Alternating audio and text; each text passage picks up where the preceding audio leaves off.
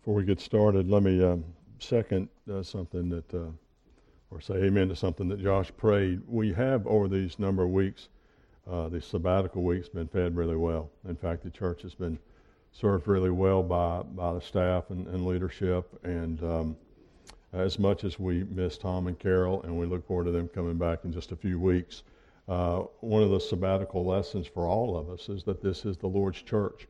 And He's equipped it and gifted it and cared for it. And even over these weeks, we've enjoyed that. And so I would agree with Josh on that.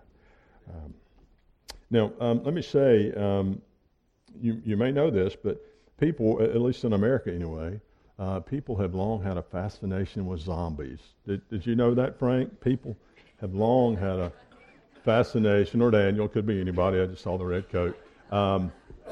People have long found the living dead to be fascinating.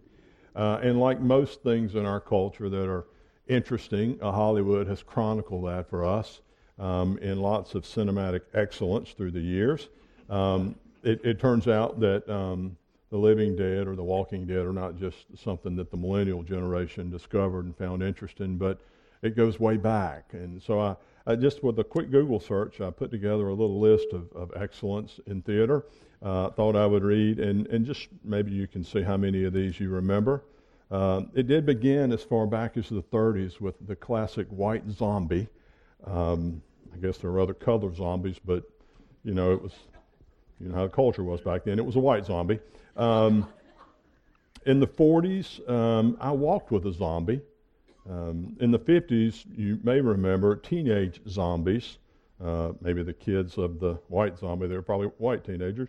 Night of the Living Dead was in the 60s, you may remember that one. Return of the Zombies in the 70s, maybe they were returning from the 50s. Return of the Living Dead in the 80s, maybe the ones from the 60s. In the 90s, you may not remember one called Dead Alive. Dead Alive was directed by Peter Jackson, who went a step up in his career and directed the Lord of the Rings and the Hobbit franchises. He apparently wasn't always great. In 2009, in the 2000s, there was Zombieland, which is only remembered by the 4 or 5 fans of Woody Harrelson that are out there.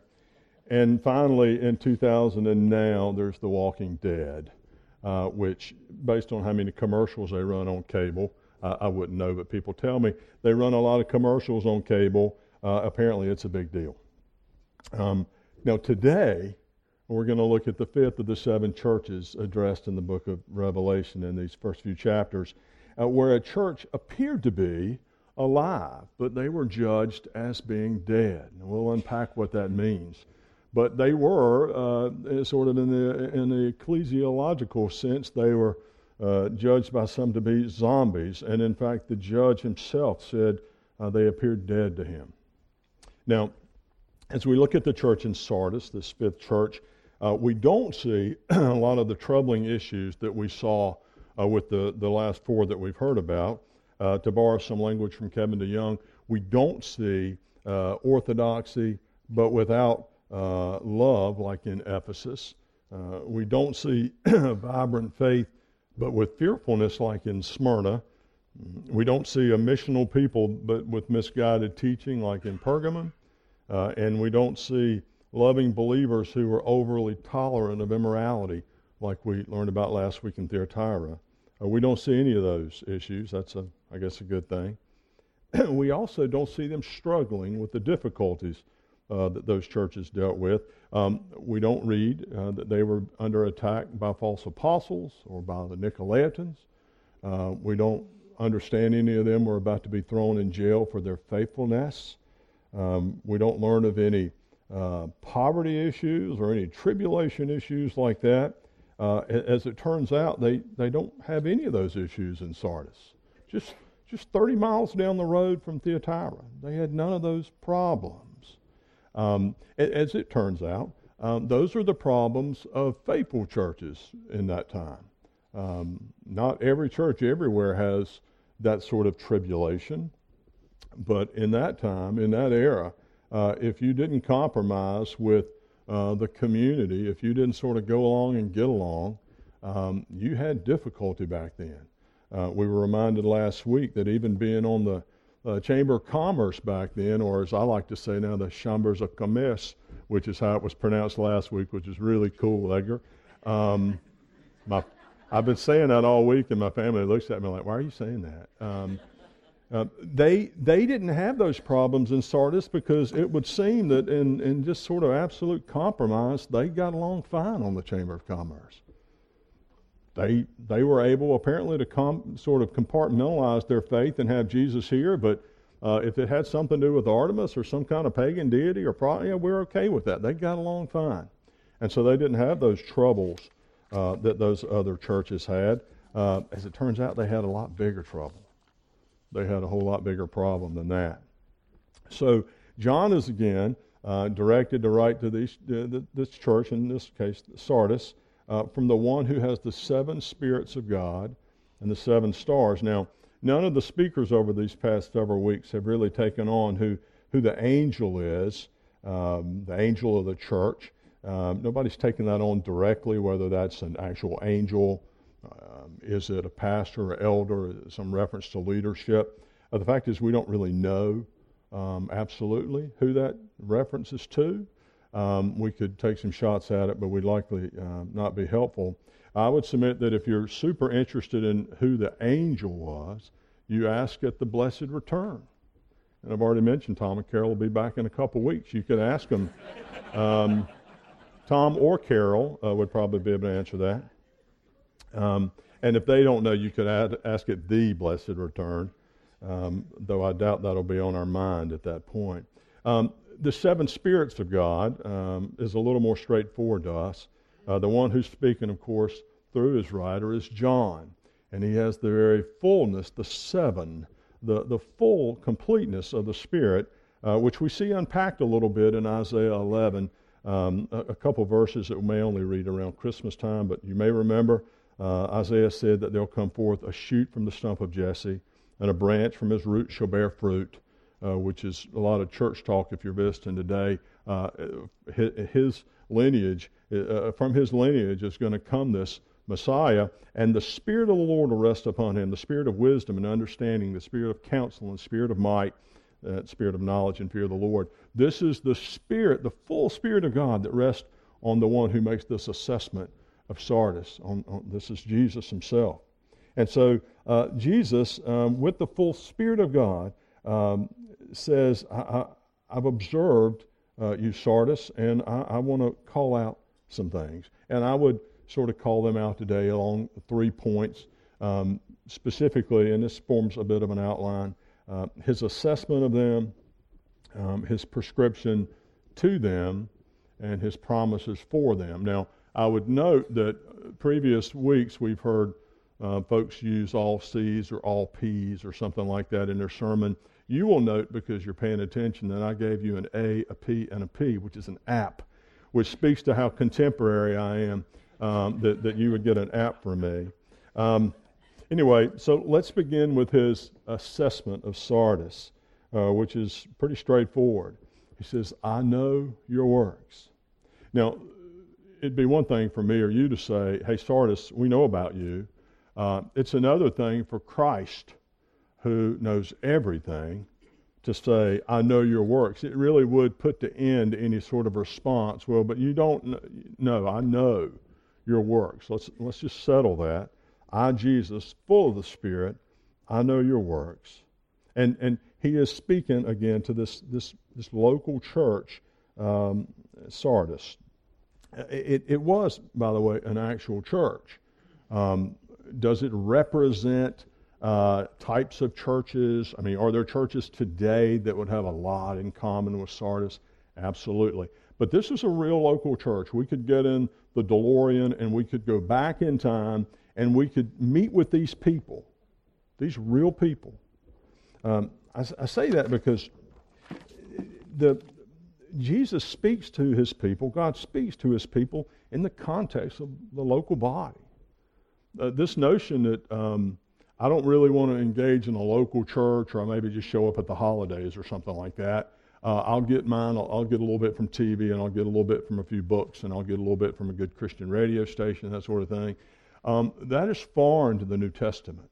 God addresses his people. God moves through his people. He protects and feeds and equips his people. He loves his people in the context of a local church. And so it's fitting that all these letters to the body are written to local churches. And he says, I know you, and I'll give you, you have a reputation for being alive. Now, I don't know exactly what was in the reputation. They apparently, either then or in previous time, had been a successful church. We don't know if they were measured successful because of the size of their membership or the folks who were in that membership. I imagine they had programs and were involved in the community. I imagine they did good things. They probably had great traditions, things that in their sort of history they were proud of, they talked about often, they held dear to their heart. They had great memories. They might have had great resources, maybe even great facilities, maybe a great daycare or something like that. They were, as measured by folks around them at least, they were doing fine. And they seemed to be fairly comfortable with that. They were at rest. In fact, they had to be awakened from their slumber. They were so comfortable in their, what we would identify as their compromise, that they were just sort of chilling. They didn't have the struggles apparently that a lot of those other folks did, where they said, "How am I going to deal with this thing at work? Where if I do right, there's going to be a price for that."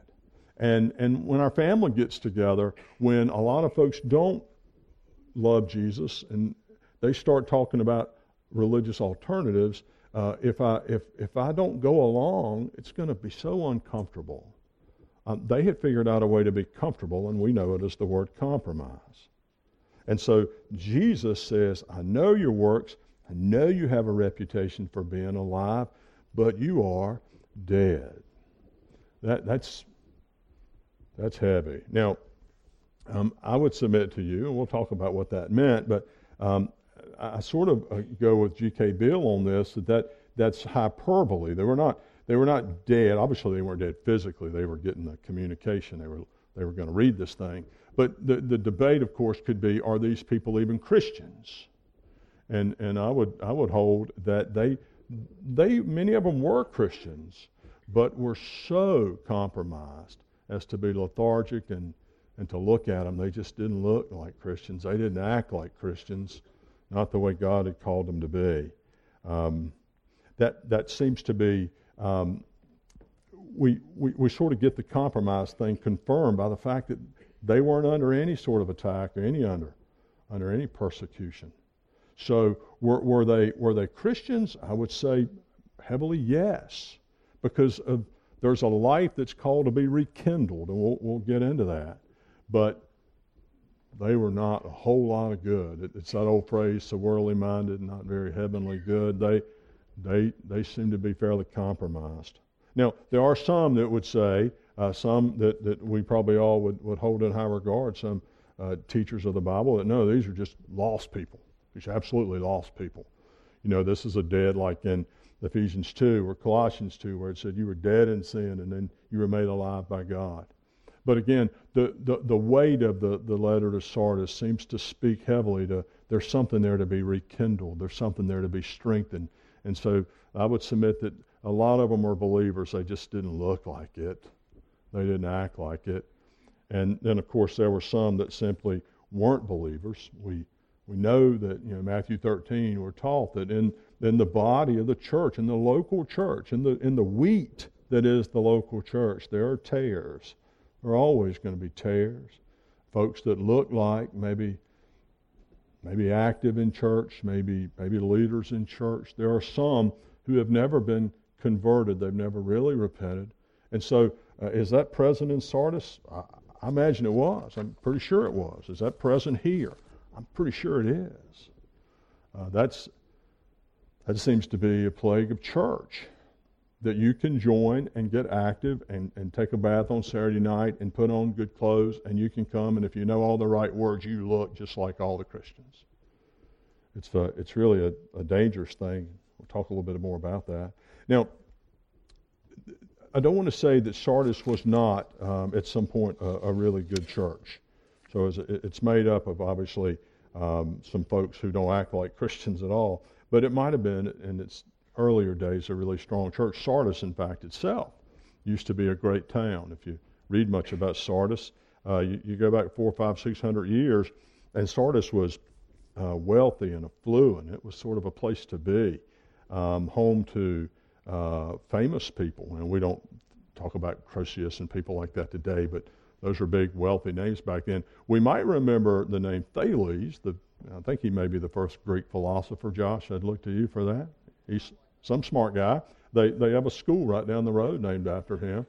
He spent time in Sardis, and it is fabled, that pun is intended, that Aesop lived in Sardis for a season.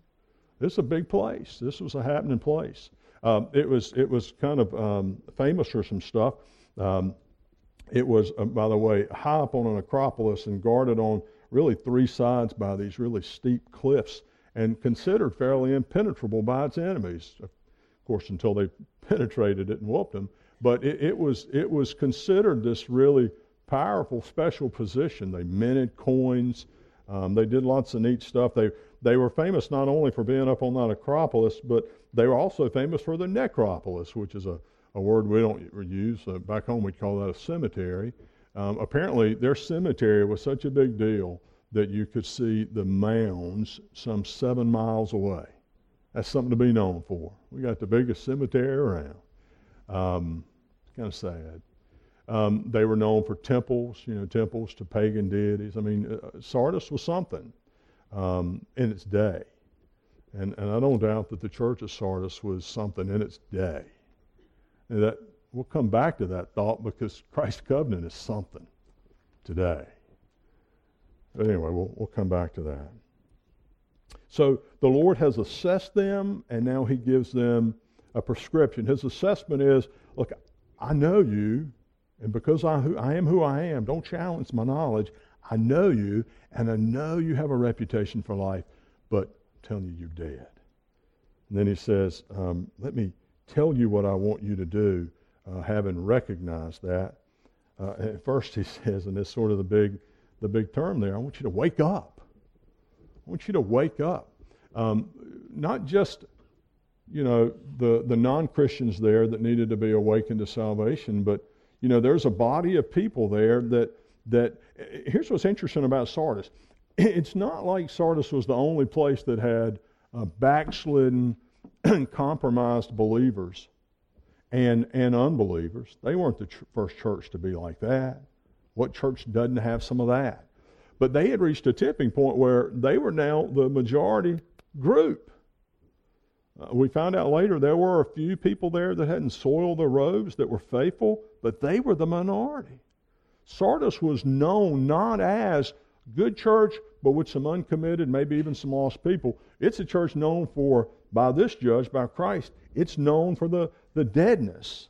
And the exception, of course, is the life. And so he assesses them as such, and then he gives them a prescription that says, wake up. He takes very seriously the bondage that they're in. Now, they are, as I've said earlier, they're sort of comfortable and asleep.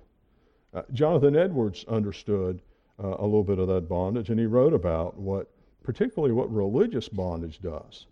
We're in a world, we can all rattle off, if we're church folk, the sins that bring people into bondage. We'll talk about sexual immorality and drinking or excessive drinking. I forgot. We have a list of things that are wrong, that are bad. I'm not sure we always put on that list godless religion. It turns out godless religion might damn more people than godless non-religion.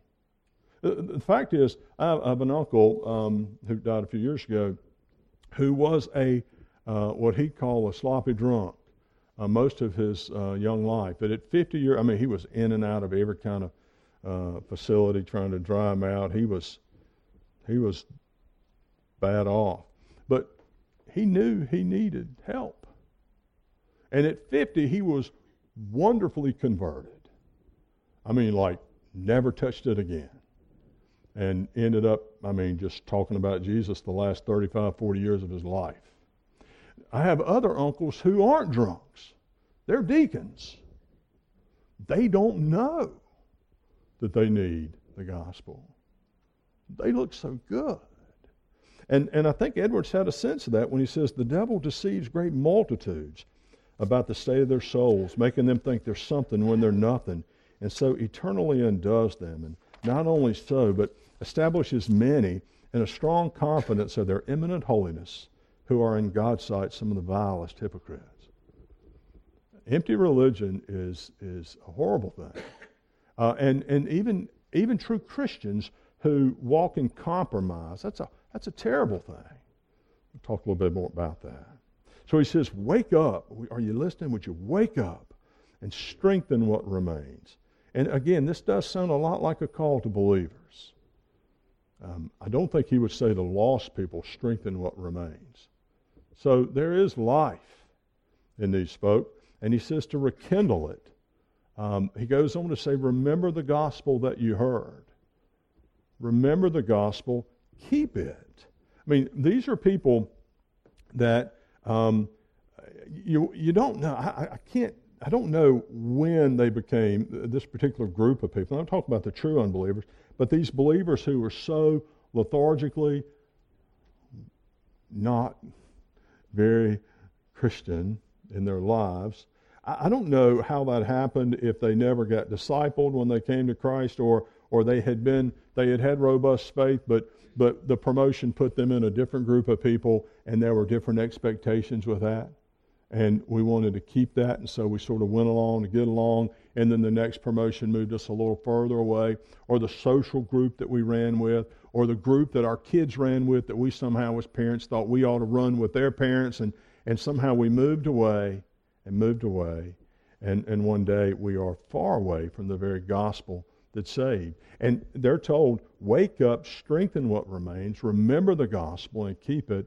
And then what's that look like in action? It means to repent.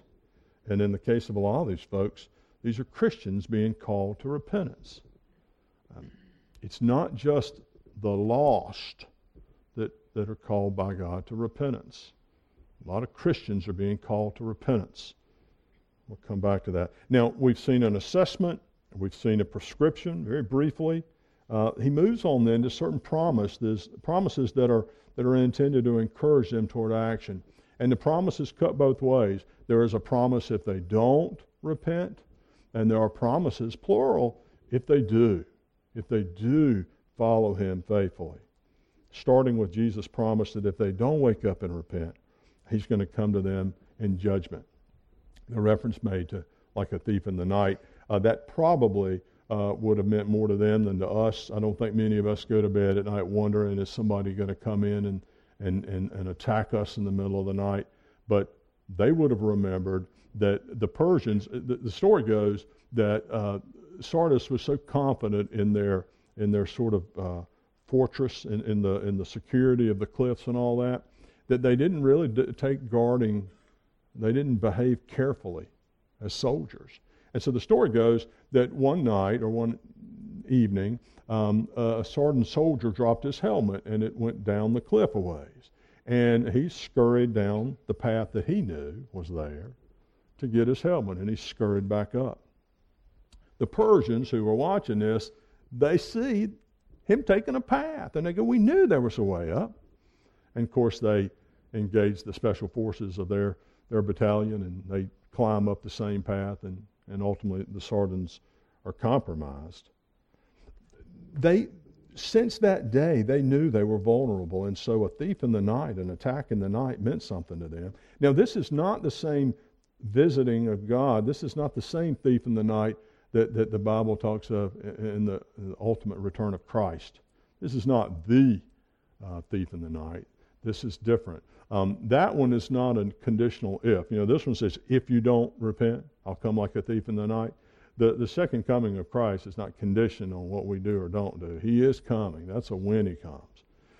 This is the judgment on Sardis, on those people. We don't know fully what it looks like, how it played out. We read in history about the demise of the city and the difficulty of the church ultimately and all those things, but What we know is that if they don't repent, Christ promises judgment on them. And that's the promise. If you don't repent, God will visit in judgment. There are, though, promises if you do turn, if you are faithful. Now, in the middle of those promises, he stops to say, by the way, there are some there. He acknowledges that there are some there whose robes are unsoiled. There are some who are faithful. As it turns out, there's always a remnant. There has to be a remnant. We know that one day in heaven there will be people from every tribe and kindred and tongue. There will be people from every place, every time and place that will worship God because he deserves the worship of every time and every place. And so there had to be some believers there. There were some believers there. And they are promised, before he gets into the rest of the promises, he promises that they're considered sort of the folks with the white robe. They have purity before God, which is in contrast to the ones that he says you look dead. To say there are some with an unsoiled robe, that's a pretty serious commendation. These folks didn't. The passage at Sardis doesn't open up with a commendation like it did everybody else. You may remember that in the other passages, this is something good Jesus could say about him, but I have this against you. This is the first one where he had nothing good to say about the majority of the folks. He moves straight to an indictment. But there are believers there. There are white robes there, which leads to the first of the three promises. Promises offered to those who would respond in faith, who would repent of their compromise.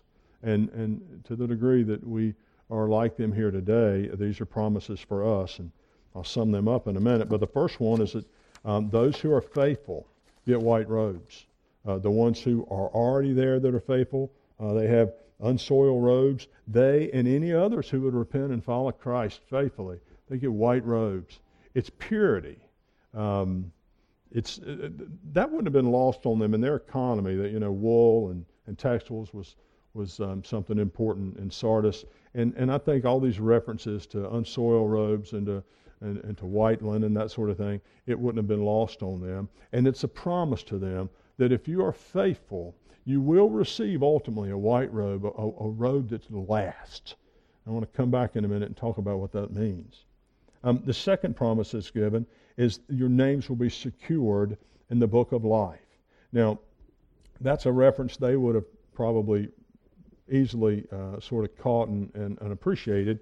When we hear references to our names being in the book of life, we might move into some sort of intramural theological debate about is it a real book in heaven or that sort of thing. They would have remembered that in most cities back then, there were registries of citizens. And if when you died, your name was taken out. And in fact, your name could be taken out of the registry in a lot of towns for criminal activity. And it's written that some Christians had had their names removed from the registries for their faithfulness. And so to say to them, if you are faithful to me, come away from the compromise, walk faithfully before me, your name will be secured in the book of life. You will be absolutely, solidly safe eternally. They would have appreciated that. Now, some have taken this reference to names being removed and said, well, no, that's not a comforting thing. That's a scary thing. That means that you can lose your salvation, is the sort of church language. You can forfeit your salvation somehow. That's really the opposite of what the passage is teaching. And here at Christ Covenant, we would interpret the less clear by the more clear. There are lots of more clear passages that remind us that we're secure eternally. John 10:28. Nobody can pluck us from the Father's hand. And the idea would suggest that we can't pluck ourselves from the Father's hand. Or you go to Romans 8, and John Piper makes a lot of this. In Romans 8, Paul said that whom God foreknew, he predestined. And who he predestined, he called. Who he called, he justified. Who he justified, he glorified. That is the whole body of salvation, from foreknowledge all the way to glorification. There is no piece in that summary of salvation where some drop out. Those who are foreknown by God, those who are God's, make it all the way to glorification. That is a promise that we have. You don't check out because you weren't holding on enough. We're not in the kingdom because we were holding on anyway. We're being held on to. So this notion that, well, I know somebody that they used to be a Christian, but then they denied the faith. Isn't that what you call apostasy? No, that's what you call 1 John 2, where in a very clear example, we're taught that folks that seemingly walk away from the faith, they were exposing the fact that they were not of the faith. The Bible's not teaching in this promise that our salvation is somehow tenuous and we better hope we hold on. It's the exact opposite. It's teaching that one of the promises that I have for you is that you will be secure. I will hold your hand. You will be in the book of life eternally because it's my salvation and not yours. The third promise, so the white robe of purity and the security of being firmly in the book of life. The third promise to me is, I was thinking about it this week. In some ways, I've not thought about it much. Maybe you have. But we remember from the book of from the Gospel of Matthew, where religious people said to Jesus in a defense of their worthiness to be in his kingdom, they said, Jesus, don't you know what we did? Let us give you our pedigree. We did all these amazing things. Our reputation, they're very sordid in this, our reputation is great. And you remember what Jesus said to those people with all of their religious stuff? He said, you need to leave. I don't even know you. Now, the promise in this Revelation 3 passage is the exact opposite of that. As horrifying as it is to think that you would face God and he would say, I don't know you, this is the opposite. He says, I will confess you to my Father. I will say I know you to my Father. I mean, it's funny, the old songs about heaven, a lot of them anyway, that I grew up with, talk about heaven, it's sort of a consumer version of heaven. It's about stuff I'm going to have there. It's about my house, and it's a big, big house with lots and lots of room. There's a generation of music lovers that get that.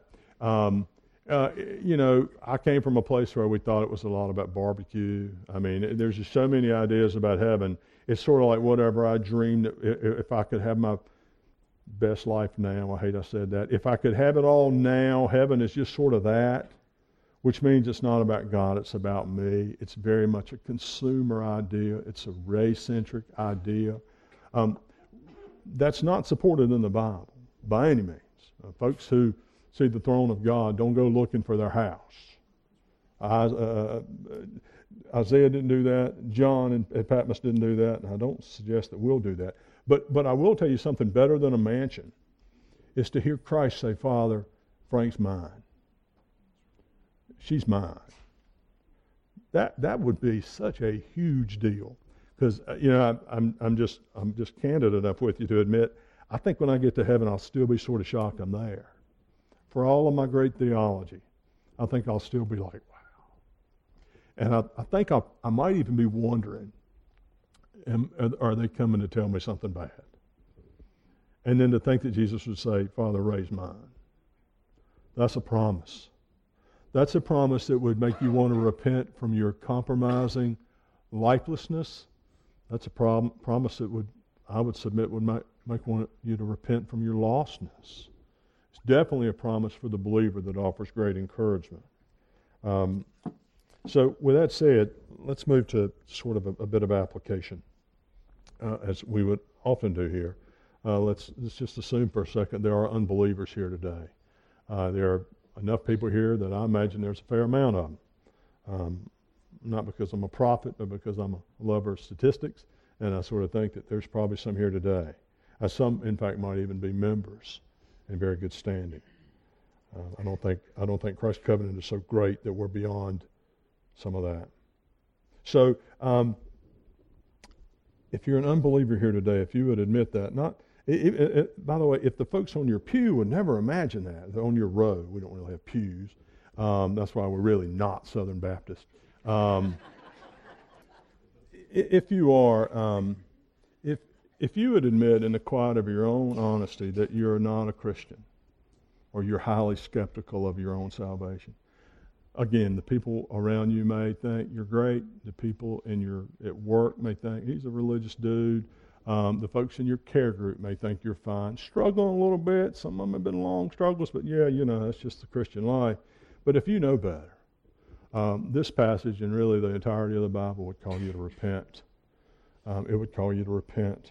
Now, the repentance that's sort of walked through heavily in this passage is to a second group of people that are actually Christians that need to repent. But if you're an unbeliever here today, we don't want to miss the opportunity to call you to biblical faith. And biblical faith would not be adding Jesus to your otherwise wonderful life. It would not be adding religion to what may only be an earthbound existence. You need some of that existential stuff. No, adding Jesus would be what repenting means. You're on a path and you turn to the right path, which assumes that you've admitted that you're on the wrong path. That's why it gets real.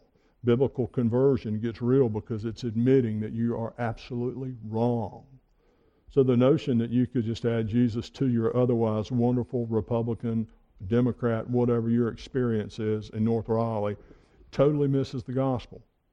The gospel requires much more of us. It requires us to admit that we are absolutely hopeless with all of the good stuff and all of our best efforts unless we turn and place absolute faith in Christ.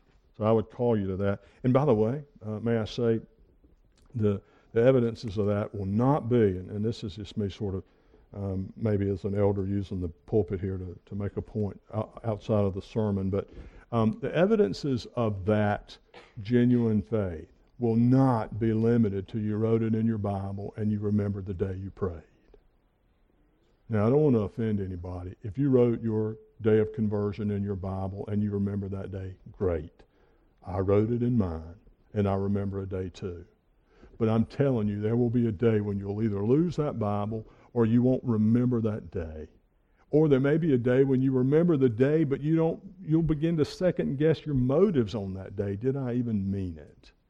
And you'll need something a lot more substantial than something written in your old Scofield Bible. You'll need something real. And the good news is we're given something real. The New Testament says that there will actually be life for true conversion. Whether that's in Galatians 5 that says if His Spirit is in us, He'll begin to have fruit.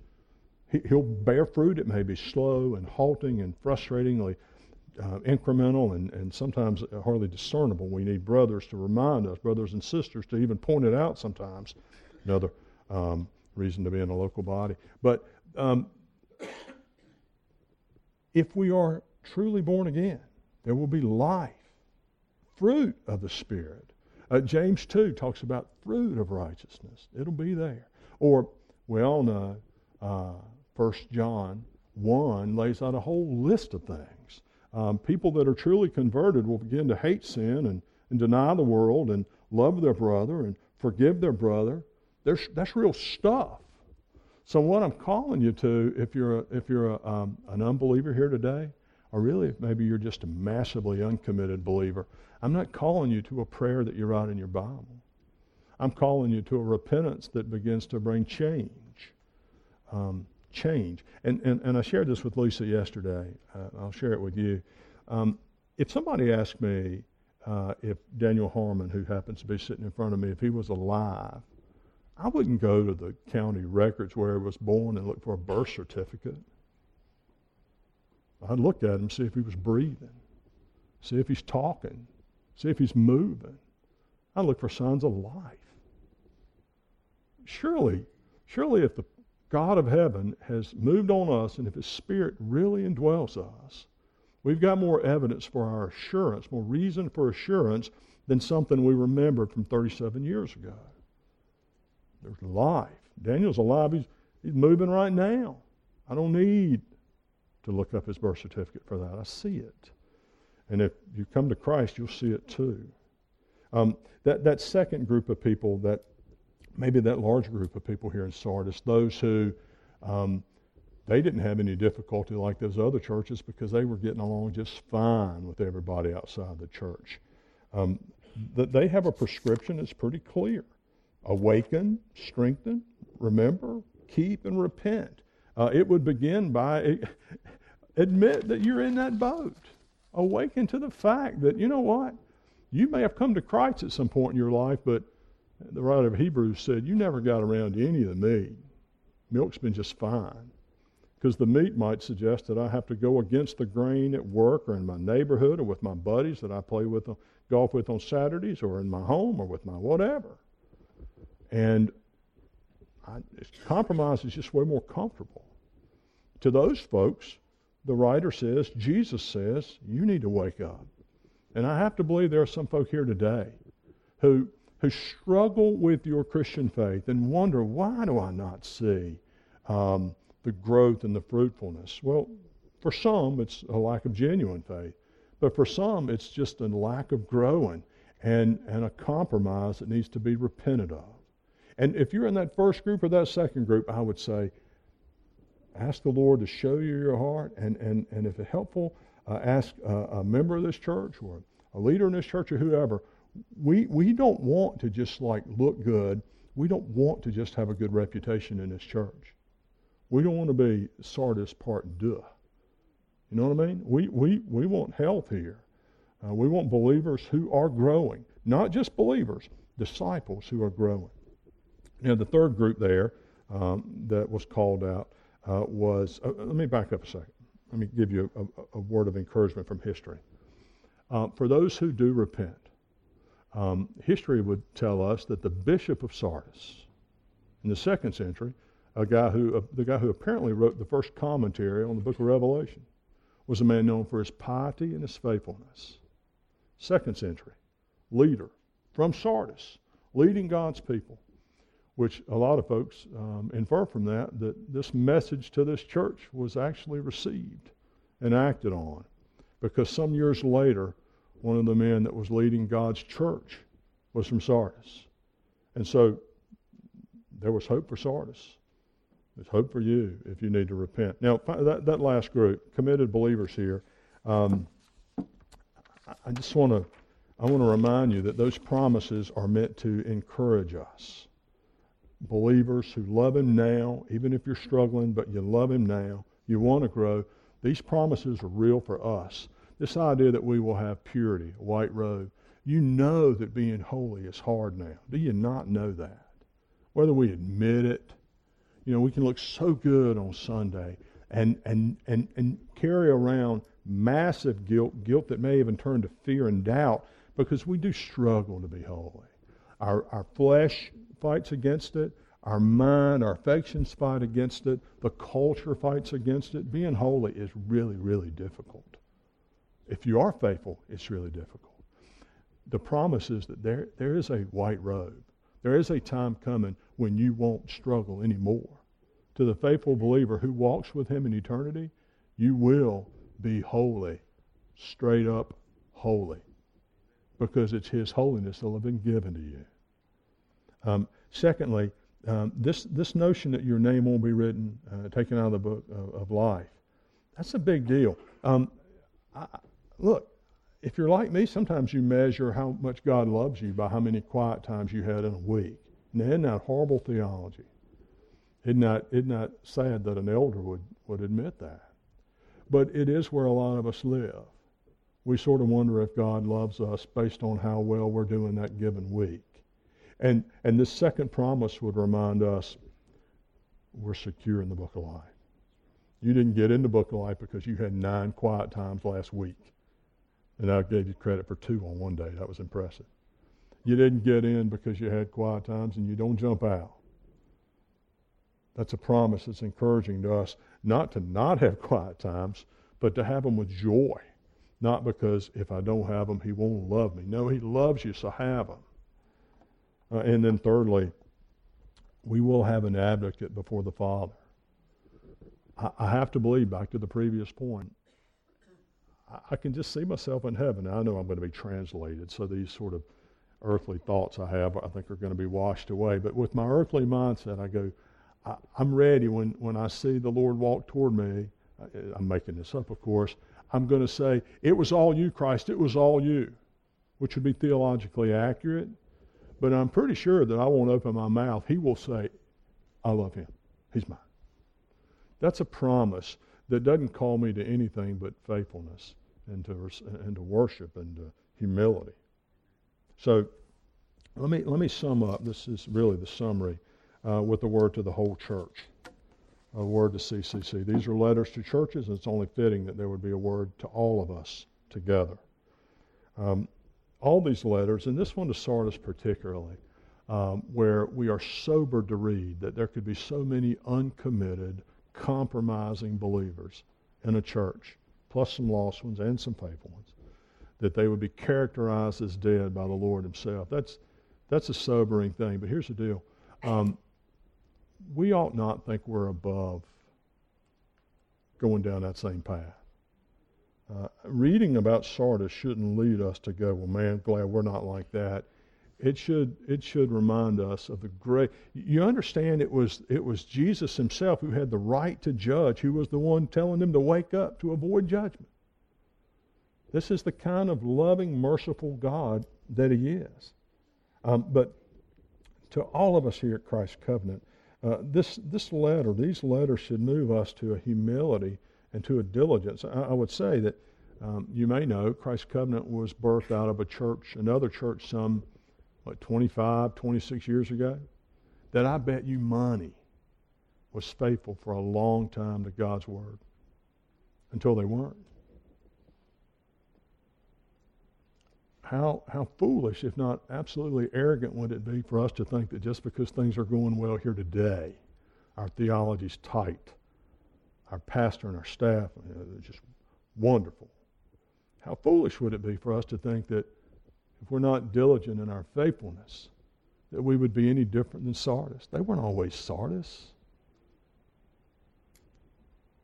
The fear I would have, and the healthy fear we might all ought to have, is that by God's grace we avoid, maybe I'd say that differently, by God's grace let us avoid what would be the fear that the next generation of Christ's covenant, or the one after that, would be a lot like Sardis. You follow me on that?